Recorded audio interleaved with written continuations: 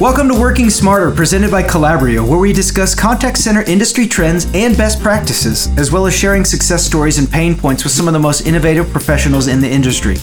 We're glad you're joining us to learn and grow together in order to provide world-class customer service to each and every one of our clients. My name is Dave Hoekstra, Product Evangelist for Calabrio, and I have several guests joining us today because we are talking about workforce management.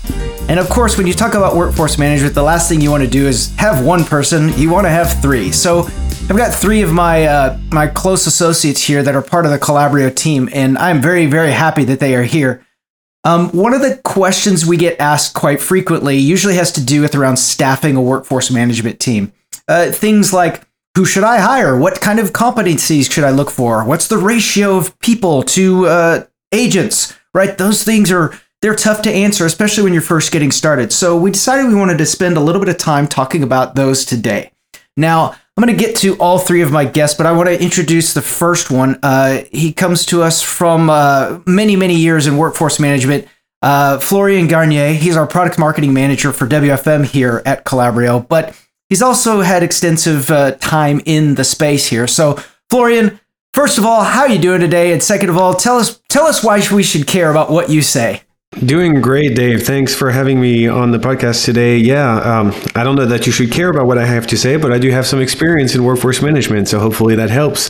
I've been in the contact center industry since about 2011. I started as an agent, taking calls for a company that needed somebody to speak French, and I could do that. So did that for a bit and quickly fell in love because I had some love with Excel already with workforce management.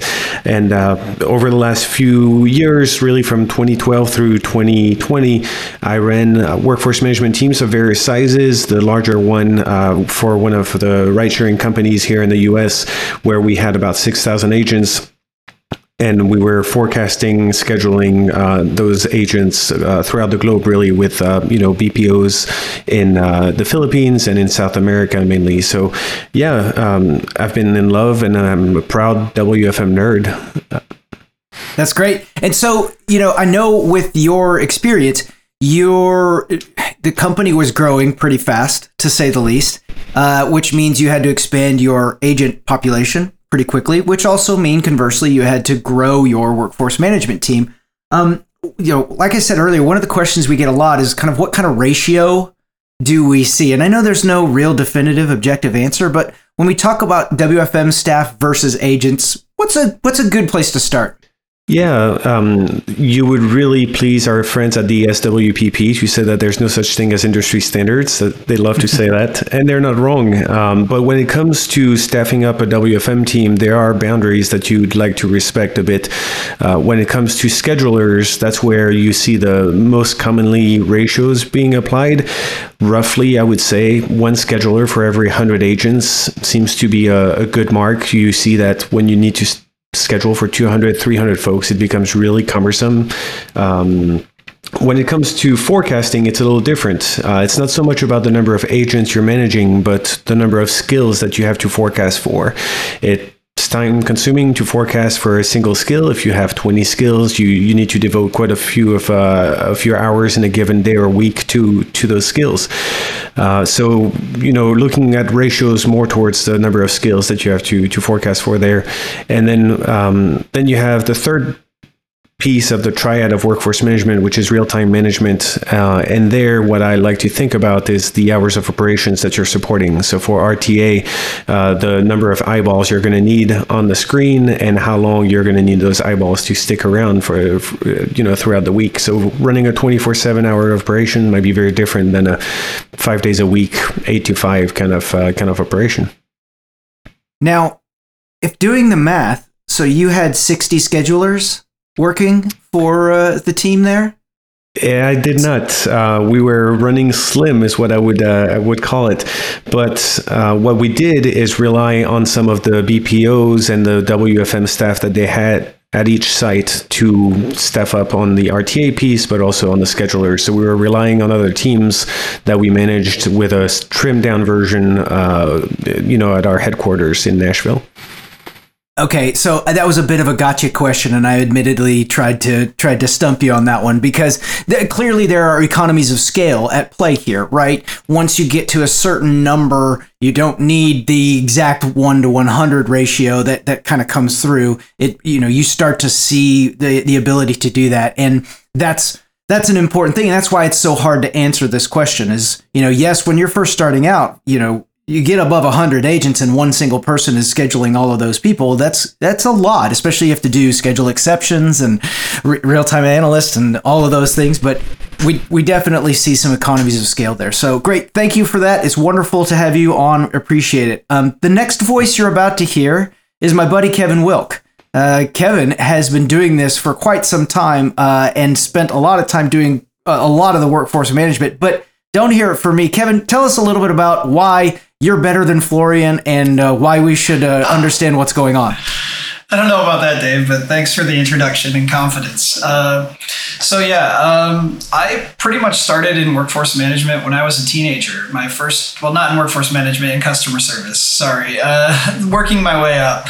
My first job in high school was doing technical support for a small town internet service provider. Literally picking up the phone, dealing with customers and troubleshooting their issues. I kind of worked my way out of that and into more of the technical side of things, but stayed close to customer service the entire time and eventually found my way into workforce management. It was kind of, it wasn't anything I really intended at the time. It was never like the career path that I said, I'm going to be a workforce manager. But I think there is a 100% ratio of people who never intended to be in WFM of people that are in WFM. Yeah. But I got in and I found that I really enjoyed the work and the skills. And next thing I knew, I had been working in that field for 7 years. And so that's kind of me in a nutshell. And now you're helping others learn how to use the platform and spending time with that here at Calabrio. So it's really great to have you be a part of this, and we value your experience. And so the question I kind of want you to address a little bit, this is another question we get is, I don't think people write down, when you're in first grade and they say, what do you want to be when you grow up? Nobody writes down, I want to be a WFM analyst, right? But at a certain point, people who get into contact center space, they do see that they kind of maybe want to trend towards that. And so if someone were to ask you, how could I kind of get into workforce management? Maybe how would you do that? And what kind of skills might you focus on? Yeah. I think probably the most important skills in workforce management are the communication and the people skills. WFM is about relationships. It's about your relationship with operations, with your HR teams, with all of the other departments that make up the organization and make the business function. So first and foremost for me is communication skills. I think second is a good analytical background, being able to think through problems and propose, and really work out the solution. And be able, probably third in that would be just working on your Excel skills to be able to work with data and be able to present it in a way that is understood by your audience so that you're able to get your point across. Because a lot of what you do in WFM revolves around numbers, and those can be difficult sometimes to communicate.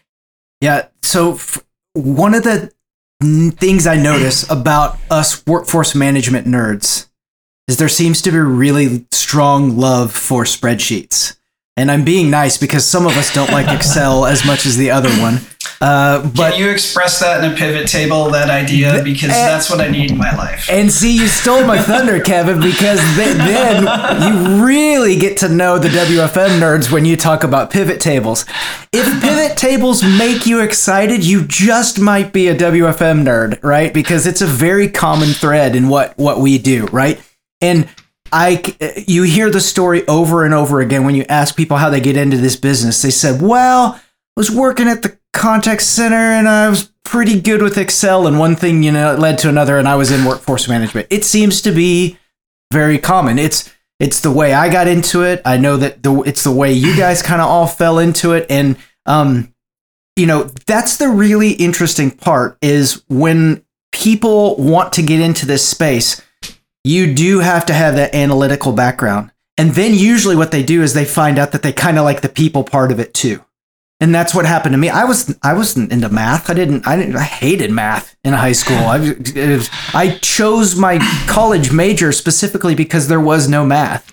That's what's going on. And so there seems to be that, we talk a lot about workforce management being like part art, part science. Some people really like the science part and some people really like the art part. I was definitely one of those people.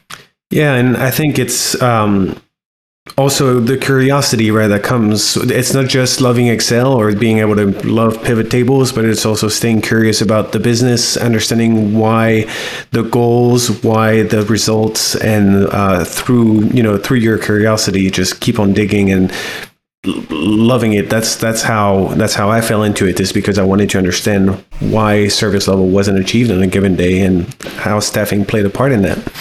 And such a key word. Curiosity. Gosh, that word just keeps coming up over and over again when we talk about the kind of people that we want to look. And so that's a great segue, Florian, into meeting our third guest here. And he's been so good and so quiet. Joe Prosciutti. Love that you're here, Joe.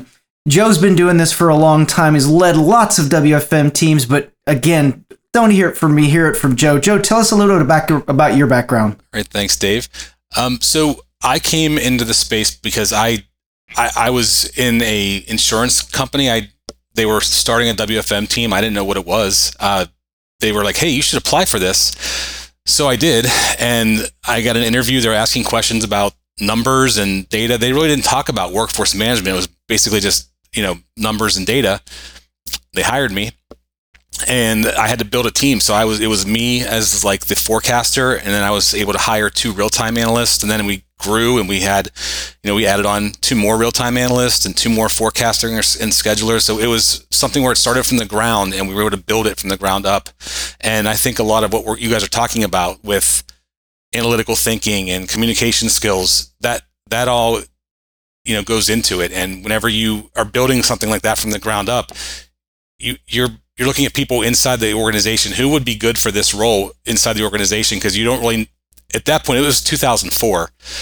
There weren't really a lot of people out there externally who had the knowledge and skill related to workforce management that you would bring in from the outside. So I was looking inside for that kind of talent. Yeah. And, we all know someone who is very analytical, but might not be the best choice for this particular role. Now, when the team gets larger, it's a little easier to kind of hide the analytical person in the dark room, behind the curtain, right? And please never talk to anyone. But when you're a smaller team, those analytical people can often have to be responsible for going out and dealing with the masses. And yes, I know times have changed a little bit since we all kind of got into this group. Everything we used to do was very face to face, right? You always had the opportunity to walk up to someone's desk. And nowadays, with remote work and hybrid working, lots of different choices out there that spin that. So this question is kind of for you, Joe, and for you, Florian. I know that a lot of times we get inquiries, or I see them online. Nobody asks me directly, but I see these on some of the message boards and things like that. Like, hey, I have an interview for a WFM position coming up, and what should I expect? And so, Joe, let me start with you. When you were kind of bringing in those team members, what kind of things were part of the interview? You've already mentioned some of the skills that you looked for, but how did you really flesh those out and make sure that those people had those actual skills that you needed? Well, I think the most important part, and Kevin mentioned this, is the people skills. So I was asking questions about how they are in a team environment, how they deal with conflict in a team environment, because that's ultimately what's going to happen. If you're a real-time analyst, you're going to have conflict with the operations team whenever you ask where somebody is. Why aren't they on break at the right time? Why aren't they going to lunch? Why are they not ready for so long? Those kind of things you have to be able to ask and be comfortable with that. So I was bringing in people who they were friendly people who understood data, team players who could step in for someone else on the team if they weren't there or if they needed help. So that was basically my, and also when we first started, again, it's 2004, we didn't have the chats in the operational, world there. When we had calls in queue, I had to have my real-time analyst stand up and yell how many calls were in queue, and people hated that. And even the real-time analysts hated that. So that was the kind of environment we were in. So I wanted to bring in people that could do things like that and kind of put themselves out there, but also understand the data piece of it. Now, was this like, did they just stand up and yell 7? They would yell well, I won't say it. We had it's proprietary with the companies we worked with, but they would yell out the company name, how many calls were in queue, and sometimes they would stand up and yell that we had 4 people and not ready on that in that guy. So it was just a lot of yelling in the call center. So you guys can see though that there's no real great answer to this, and so Florian, was there anything you did in particular? I know a big thing that comes across in a lot of these interviews are tests, right? We do tests. Were you responsible for any of those? Yeah, I've done a few of those. Truly, at first, the main thing I was looking for is somebody who has empathy. That's going to join a WFM team. Is somebody who knows what a high occupancy day feels like. Getting calls back to back. It's a different feeling. So I was looking for somebody who had some experience in the contact center as an agent, ideally, so that they know that when they're impacting somebody's schedules, they know they're playing with people's, lives day in and day out. But yes, were there occasions where we set up tests to test the Excel skills or the chops overall? Absolutely. There's one specific interview process that comes to my mind where we had set up a Excel sheet with millions of data points in it, some erroneous data points, some real hidden gems in the middle of the data set. And the goal was not only for the interviewee to figure out where the anomalies were in the data set, but also how they would present that data set at a more executive level and just overall build a sheet. So the guy we ended up hiring now works at Calabrio whenever we did this, and I had built this spreadsheet with 17 different tabs and a different approach to the challenges that were presented. The explanation that he provided with it is really what sold the role for him, and years later still work with him, and the dude is crushing it out there, and he still likes you. He still loves me for some reason. That's awesome. Another thing that, as you're talking about empathy, I was thinking about was when you bring when you're talking to those people about WFM, you want to bring someone in, if you're bringing them from the inside even as well, that can keep a secret, that is not going to go out to the floor and talk to their friends about what's happening, because you're going to get information as a workforce management person around people's terminations, people that are quitting. Maybe there's HR implications that you're aware of because you're scheduling time for them to be off the phones. You don't want somebody that's going to come in and say, "Oh, my friend is being let go on Friday. I'm going to go let them know that's happening." So you have to have some kind of tact when it comes to that kind of stuff too. And that was something I asked about in every interview. Okay, tact. So I mean, what it really comes down to is people skills, right? The ability to stop for a second and say, okay, I'm dealing with human beings about this as well. And so now, Kevin, when we were talking earlier, when we started talking about these tests, you got a little bit upset, and I'm curious. It's a little salty, maybe. A little salty. That's a good term. Tell me about why this particular process of testing employees or testing interviewees got you a little bit hot under the collar. Don't get me wrong. It's really good to understand the fundamentals and the basics. And that's kind of what you're getting at when you're trying to do a lot of these tests. But a lot of times the things that we're testing on are not things that are going to be part of your normal day. I feel like, at least in my situation, we had WFM scheduling software. I never had to build a forecast by hand. I never had to do things in Excel ever, in the position I was in. I did things in Excel outside of that for other reasons, and my Excel skills were extremely valuable for that. But I felt the questions tend to be those sort of like WFM catch questions you see a lot, calculating occupancy and shrinkage and understanding, those basic concepts. But in practice, they they maybe aren't as useful, but still good to understand. So it felt kind of like a gotcha in the interview when I'm going in there and they're like asking about occupancy and I have to, wait a minute, I only know this terminology because of this particular, WFM thing. And like, we don't even use it as a metric. It's not a KPI that we're tracking right now. And I will say, like, what I see sometimes posted online are things like, I'm going to have them take a forecast and then build a staffing requirement and then build a schedule on top of it. And it's like, and then I might even put errors in my data when I do that. Yes, that's just evil. That's Never evil. would do that. But what you see is what hopefully the goal is not to say, okay, this is a test that if you make less than a 90, you don't make it onto this. It's really about how do you apply the knowledge that you've learned in the past, right? It's about those analytics. Sorry. No. It's the analytics exactly skills, what it the is. Thinking and working through problems. How are you going to approach it and get to the solution? And can you explain and justify how you got there? I think that's the key point, is how you explain what you are seeing, because in the end, workforce management, yes, there's some analytics that go into it, but it's how you handle conversations with people.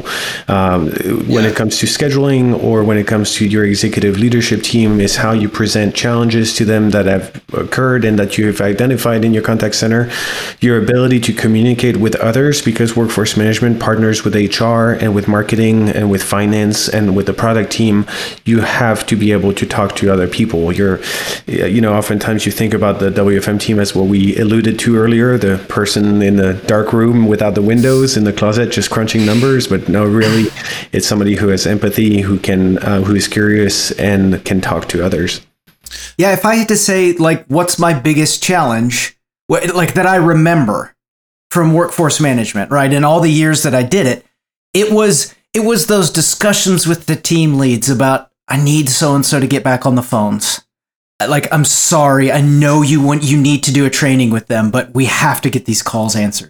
It's the conversations and the discussions I had. It was never figuring out how to create a weighted average in Excel. It was never about crunching a particular forecast and making sure this part was weighted more heavily than the other. It was always about those conversations. And so, Joe, go ahead. You were going to make a point. Yeah, well, just what you were saying. I had a daily, every morning we had a meeting, and we had all the different managers from every department come to that meeting, and WFM would explain, here are our priorities for the day.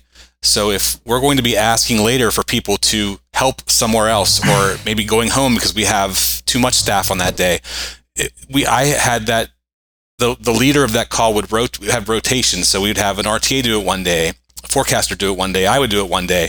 But I think having those conversations every day, and we would explain, here's where we are month to date on our service levels. Here's where we are in our abandoned numbers.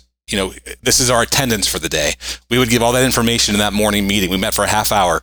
And I think that when we started doing that, a lot of those conversations were a lot easier to have because people understood where it was coming from. And when we would go out to a team lead during the day and say, look, we're going to cancel your team meeting today because of this, they understood why.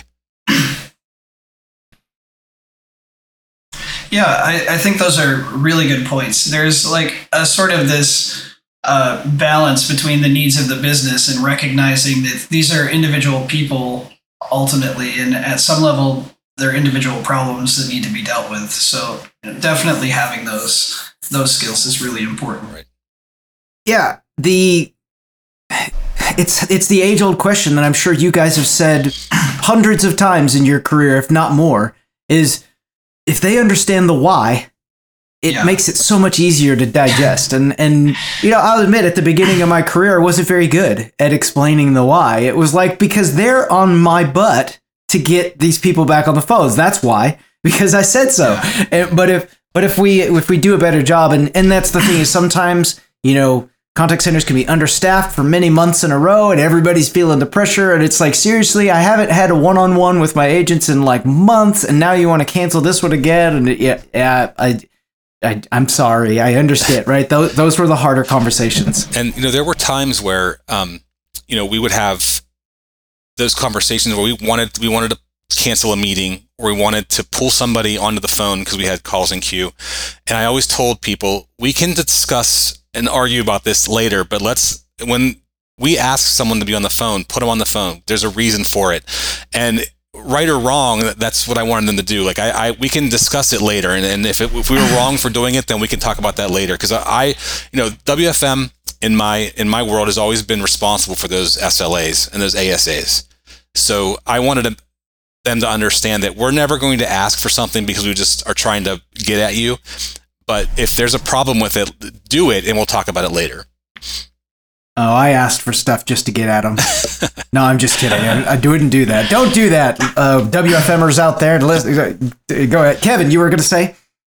I think that, like, especially with operations, it's in WFM, it's so easy to get focused on the numbers portion of it too. And I would just wanted to throw the thought out there to encourage people to focus on the behaviors that change the numbers and not so much the numbers.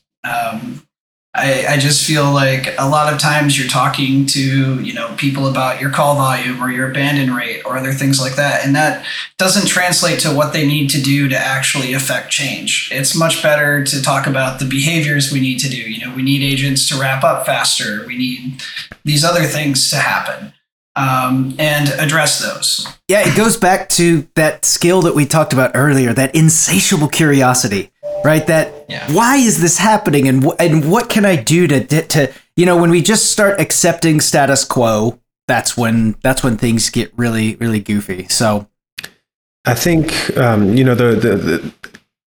there are three components that I would always think about whenever building a workforce management team. And we've talked about one quite a bit. It's the people you hire and the people you work with. That's definitely one of the components. But the other two are processes and the technology. So processes that you put in place, and Joe, what you were talking about, reviewing metrics on a daily or on a weekly, a monthly basis, MBRs, QBRs, all the various reviews you could do. The processes, the goals that are put in place, right, for adherence numbers or for your SLAs, reviewing your SLAs from time to time. Is it still good to have a very aggressive service level of 80-20, what is usually considered as the norm out there, but truly doesn't impact quality much. And then technology, of course, we are a technology company, and doing workforce management work without a workforce management platform is incredibly tricky. Doing it all via Excel is challenging. So of course, the technology, but also the integration of your WFM platform with the ACD, with the chat platform, or your CRM of choice. Those three components I would always think are key to a successful workforce management team: people, process, and technology. For sure. And, I think that and I talk to Kevin about this very, very often, as you are running this and you are staying up on, changes and making sure that you're up on the latest things that are going on, you also want to make sure that you are catering those processes toward the software that you're using and not trying to change the software to meet the processes that you have in your center. I work with so many customers who just say, we've done this for the last 10 years. This is how we do it. And when you get a tool like Calabrio, you want to see what the tool can do, and then maybe look at changing processes to that continuous education, continuous improvement piece of the wheel there. Yeah, you can hear the pain in Joe's voice when he says that, because that's what it's like to try and implement a solution with people. And you know what? We're all guilty of it. You like something the way it is, and it's really a mindset more than it is necessarily anything else. Is going in and feeling confident that we can get those pieces done. Just to add to that, I feel like the collaboration with other departments also comes into play on that a lot, especially if you're talking about an HRMS integration. And a lot of times when you're talking about your initial project deployment, it's a lot easier to get the energy and motivation to discuss and fix your processes for the new technology than roll out the technology and then have to look at revisiting your processes down the road. Yeah. When big changes happen, that's also time to make big decisions, right? And reevaluate your skills, reevaluate your things like that. And so, absolutely, All right, guys, the last point I kind of want to talk about is when we look at workforce management and career progression, right? So I'd love to think that there's a bunch of WFM people out here listening to the podcast and want to learn more. If you guys, and I'm going to kind of round robin this, so, Joe, we'll start with you. If you were to give someone some advice on how to get promoted within the WFM ranks, in 30 seconds or less, what would your answer be? I would say understand the contact center, understand the metrics, the KPIs, the people. Use your coworkers to understand the tool. So if I'm a real-time analyst and I want to be a forecaster, I need to work with the forecasters on my WFM team to understand how those things work and why it's important. So whenever I get in that position, I know what I'm doing and I understand what the numbers mean and how they impact the overall contact center. Right. And so, Kevin, same question. I've always been fond of the saying, don't come to me with problems, come to me with solutions. So find a problem within your organization that's within your scope and that you're able to address or come up with some solution for, and throw yourself out there. It may not be the perfect solution, but find a problem, try to fix it. Yeah, have that person go, this person might have something here. Okay. All right. Yeah. So Florian, you got the final word here. Let's if you were giving someone some advice on how to get promoted within the ranks, what would you say? If I was to go back to my younger self wanting to become a WFM manager, I would say WFM managers are people leader first. So work on your communication skills, on ensuring that you know what it feels like. Put yourself in the shoes of a WFM admin or an agent when you are making decisions. But overall, be a coach, a mentor that has a vision for where you want to take your WFM team, how you want to scale it, the processes you want to put in place, the technology you want to put into your WFM team, and focus on those three things, and you'll go far. Wow, three really great pieces of advice there from some people who've been through this and have really done it. So, first of all, I want to say thank you guys so much for joining me. I appreciate it, and hopefully our listeners are going to get a ton of great information out of this particular piece. I always like to say thank you to our listeners for spending some time with us, and hopefully you found this informative. And we're always looking for another great idea for what people want to hear on the podcast. So if you have an idea, get in touch with us. Just go to Calabrio.com, literally find any email address and shoot it to us. It'll find its way where it needs to go. So we really do appreciate the time. Kevin, Florian, Joe, thank you guys so much. It's a pleasure working with you guys day in and day out. And I think that our customers are really going to benefit quite a bit from the conversation. So appreciate you.